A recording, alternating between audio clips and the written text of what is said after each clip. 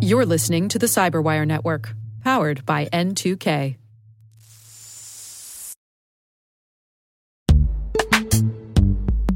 This episode is brought to you by Palo Alto Networks, the leader in cybersecurity. As AI-driven attacks increase, organizations can't afford to have network security that's stuck in the past. Discover how Palo Alto Networks can help you predict what's coming and proactively secure against it with a zero-trust, AI-powered network security platform built to secure whatever, whenever, wherever. To learn more, visit paloaltonetworks.com/network security platform.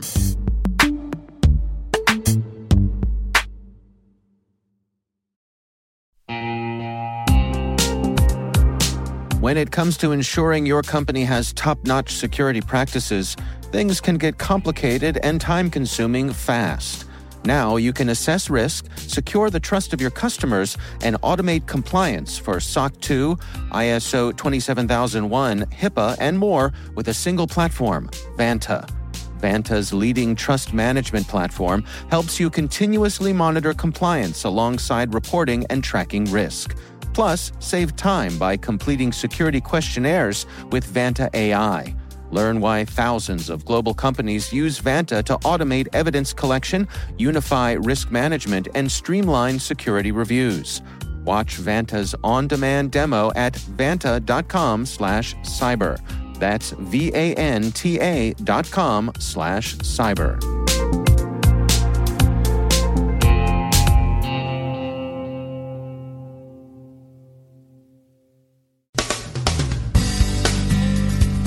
Berlin says Beijing's been catfishing, and Beijing says no way.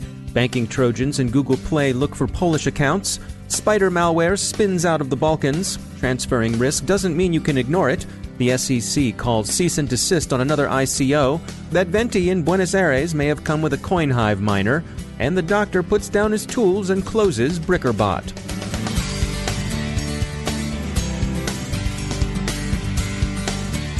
I'm Dave Bittner with your CyberWire summary for Tuesday, December 12, 2017. In an unusual announcement, Germany's security agency BFV revealed the results of their long counterintelligence inquiry into how Chinese intelligence services use social media. LinkedIn drew particular attention, and BFD Director Hans-Jörg Maassen said China is using the platform to collect information on targeted individuals. The Chinese services are said to have catfished more than 10,000 Germans. Most of the fictitious profiles used were swiftly taken down, but some journalists got a peek before the catfish spit the hook and vanished, and the profiles appeared to be what the BFV said they were. The Chinese Foreign Ministry dismisses the German report as groundless and hearsay, desiring Berlin to speak and act more responsibly. It would be surprising indeed if such an obvious way of prospecting people for recruitment or other exploitation weren't being pursued. This is just espionage tradecraft updated for social media. Instead of an intelligence officer telling a potential agent at a cocktail party, why, what a coincidence, I'm a stamp collector too. Now they do it online. ESET reports finding two apps in Google Play, Crypto Monitor and Story Saver, that in fact carry a banking Trojan aimed principally at Poland's financial sector. Crypto Monitor is an app that tracks cryptocurrency prices, and Story Saver represents itself as a third-party tool for downloading Instagram stories. Both of them scout infected devices for banking apps connected to 14 Polish banks. If they find them, the apps display phony login screens and steal user credentials. Netscope has identified a new ransomware strain, Spider, that appears to originate in the Balkans, probably in Bosnia. It's carried by an infected Microsoft Word document, and if an unwary user opens it, encrypts files and demands ransom in Bitcoin. Taking out insurance against cyber attack is a sensible way of transferring risk, but WatchGuard thinks it sees signs of small businesses in particular thinking that insurance enables them to rest easy with poor cyber hygiene. This is particularly the case with respect to vulnerability to ransomware infestations. Marcelle Lee is a threat researcher at LookingGlass, and she recently authored a report on the Bad Rabbit ransomware strain. She joins us with her insights on the malware campaign. We have an international team, and one of our researchers is actually based in Ukraine, which is where this Bad Rabbit activity first surfaced, in Ukraine and Russia. Bad Rabbit, it's a multi-stage piece of malware. The way that it gets launched on a system is through basically an infected website. So most of the websites that were infected were based in Russia or Ukraine. And there's basically some malicious JavaScript that's running and has been injected into these websites. Once a user visits the website, that malicious JavaScript will run. And what the JavaScript does is basically harvest information about the host machine. So operating system, location, things of that nature. It sends that information off to a remote server. And then at that point, a Adobe Flash Player update window pops up, as they do. And if the user clicks on that, then that's basically the dropper for the malware. So the malware will be loaded on the host at that point in time. None of this is the actual malware itself, right? It's just the mechanism to get the malware onto the host machine. Right. So once you've done that click of the fake update, the malware is dropped and all the ensuing activity begins. There's a number of different things that happen, but the primary thing, of course, is the file encryption. So after it goes through the whole encryption process, then the system basically reboots and you get the message saying, actually, it's kind of an amusing message because it says, oops, your files have been encrypted, like it happened by accident or something. Right. So then you're instructed with that message to visit an onion site, darknet, to obtain the decryption key, and you're instructed to pay using Bitcoin, which is pretty typical for ransomware. Some interesting things about this malware were the Game of Thrones references. We're not really sure if the author just liked Game of Thrones and thought it'd be fun to throw some references in there, or what the deal was with that, but just something kind of out of the ordinary. There's definitely some similarities with the NotPetya malware that came out earlier this year. The message that pops up on the screen looks virtually exactly the same. Is this a situation where if you pay the ransom, you will get your files back? So maybe, I would say, but really, if you look at the Bitcoin wallets that were associated with this malware, or at least the ones that we've seen, there's been very few transactions. Like basically nothing new has happened in those wallets since the end of October when this first came out. Typically, the recommendation is not to pay ransom because it just really kind of encourages further activity of that nature. Right. That's what we recommend, is not to pay the ransom. And Bad Rabbit is engineered to spread through your network. It just doesn't park itself on a single host. Correct. So one of the things we observed in our analysis was it was leveraging SMB to reach out to other hosts. So if it did find other hosts on the network, then it would literally spread itself to those. So sort of that worm aspect as well. What are your recommendations for how people can best protect themselves against Bad Rabbit? First of all, keeping software updated, and that's nothing new, right? Everybody knows you should keep your software current to hopefully prevent any vulnerabilities being leveraged. And then just disabling JavaScript in browsers is a good thing to do. Whether or not people want to go to that effort is another thing, but you can disable JavaScript and just whitelist applications or websites that actually need it. Utilizing browser security tools is another good practice. So a lot of browsers do have built-in security mechanisms that you can leverage, but again, that's something that typically has to be turned on. Of course, user education is always good, helping our users understand when something is potentially malicious, what not to click on, which in my humble opinion is everything. But, right. But yeah, so I mean, the user education piece is always tricky. And I'm a huge advocate of making users part of the solution and not just always considering them part of the problem. Because I think if there's better awareness, more meaningful awareness, then they're more apt to help. It's a positive reinforcement versus negative reinforcement. Way more effective. That's Marcelle Lee from LookingGlass. You can read her full report on the Bad Rabbit ransomware on the LookingGlass blog. The U.S. Securities and Exchange Commission has stopped another ICO, this one for an operation called Munchie. Munchie had set up a $15 million token sale that would have funded the Mun coin, which would have been a payment system for restaurant reviews. The SEC reviewed them yesterday with a cease-and-desist order. The problem was that offering an instrument for sale with an expectation of return makes that instrument, legally speaking, a security, and if you're offering securities in the U.S., you ought to be registered with the SEC. Munchie also struck regulators as using what TechCrunch called the typically spammy and scammy marketing efforts most ICO floggers use now. In any event, Voppercoin was there first, and besides, the SEC's writ doesn't run to Moscow, so there was no similar issue with Burger King Russia's invitation to eat your way to riches, sandwich by sandwich. Munchie's site calls the company the new decentralized blockchain-based food review and social platform. The site is still up, but the links behind the homepage don't appear to be working. This isn't the only blockchain-based activity going on in cafe society.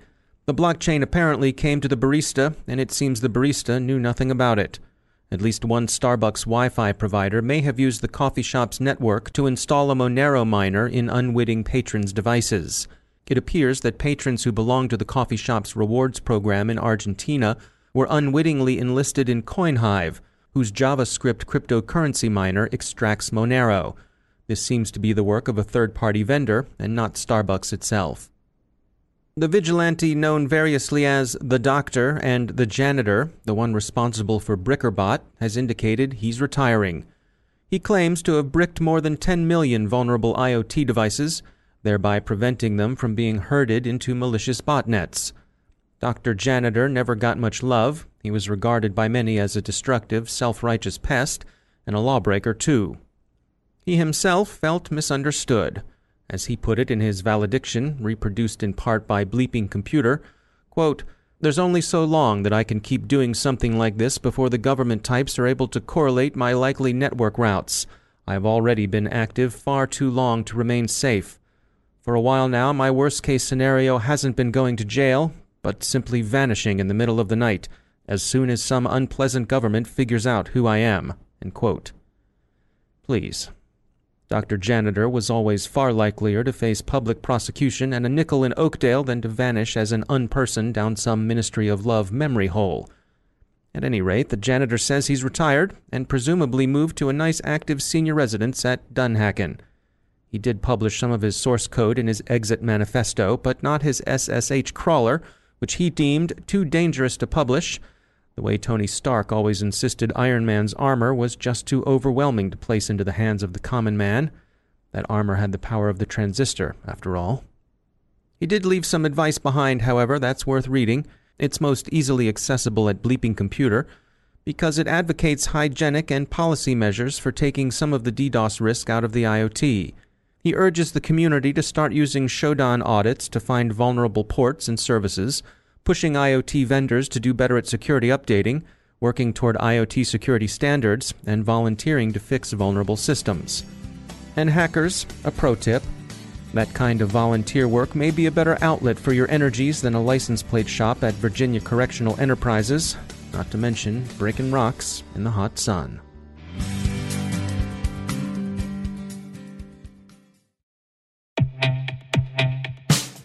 In the complex world of enterprise identity, securing legacy web apps at scale can be daunting. Strata Identity makes it simple. With Strata, you can effortlessly integrate non-standard apps with any identity service, like MFA or SSO, with zero coding and zero hassle. Designed by identity architects for identity architects, Strata works with every vendor, standard, and app architecture. This means your apps can now speak modern protocols and integrate seamlessly with your chosen identity services.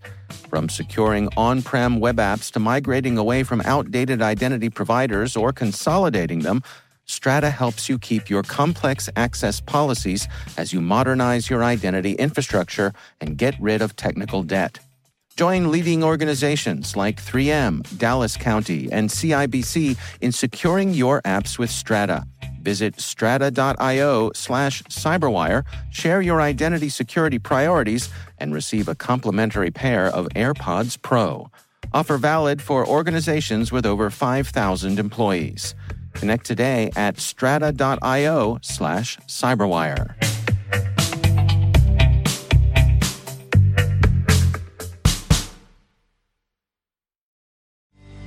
And I'm pleased to be joined once again by Rick Howard. He is the Chief Security Officer at Palo Alto Networks, and he also heads up Unit 42, which is their threat intel team.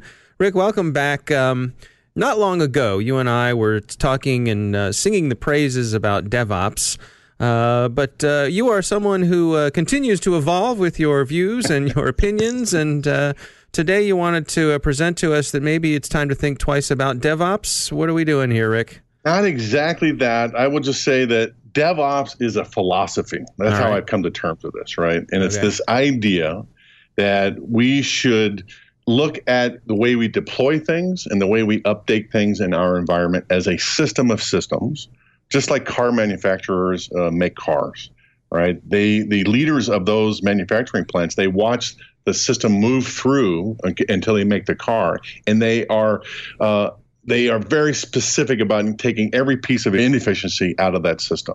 The way we do it in automation, the way we do it in IT is some marketing guy comes up with an idea, we throw it over to a proof of concept developer, they build stuff, they throw it over the fence to the quality control folks, and they get it up to a version 1.0. Once they get it there, they throw it over the fence to the operators who install it and maintain it, and none of those people talk to each other in that process. Okay. And so the glue that moves it from process to process is not there. So DevOps is this idea that we should automate the entire process and view it as a system of systems. So I still believe in that philosophy. Okay. But when you read the literature about DevOps, it's kind of highfalutin and not a lot of specifics about how you might go around doing this. What's emerged in the last 6 months that I've seen is this idea of site reliability engineers. And they originated out of the Google team back in 2004 when they were trying to figure out how to scale this, search engine that they had come up with, right? And what they did was they handed the network management off to a bunch of developers. That's an interesting idea because when developers get stuff, they automate it. Okay, so the Google site reliability engineers, right, they scale this operation. They automated everything, the glue that moves the part from piece to piece to piece so we can get it installed and maintained.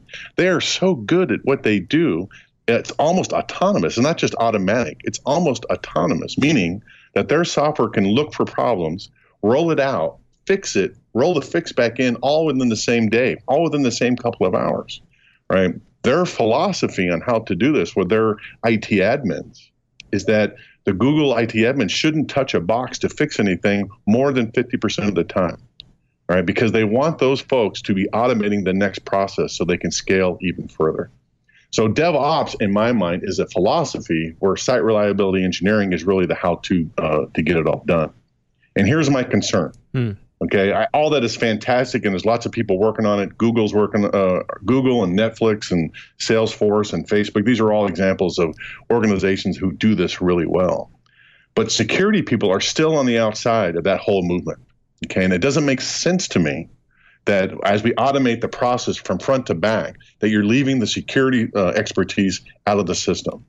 So my advice to everybody listening is they need to get engaged with this conversation. They need to insert themselves into this DevOps philosophy and this site reliability engineering how-to stuff, become very useful to the whole process so that security is not left out. Or in a couple of years, our whole network defender community is going to be irrelevant because we're not contributing to the effort. Did I convince you? Well, I'm definitely going to check it out. I'm going to read up on site reliability engineering. I can tell you that. So Great. My work is done here. There you go. All right. Rick Howard, thanks for joining us. Thank you, sir.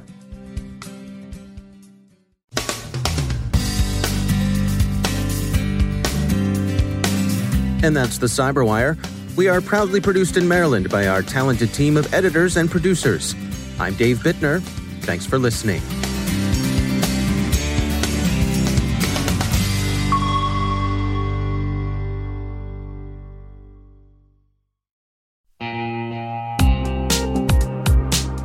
Managing the requirements for modern security programs is increasingly challenging and time-consuming.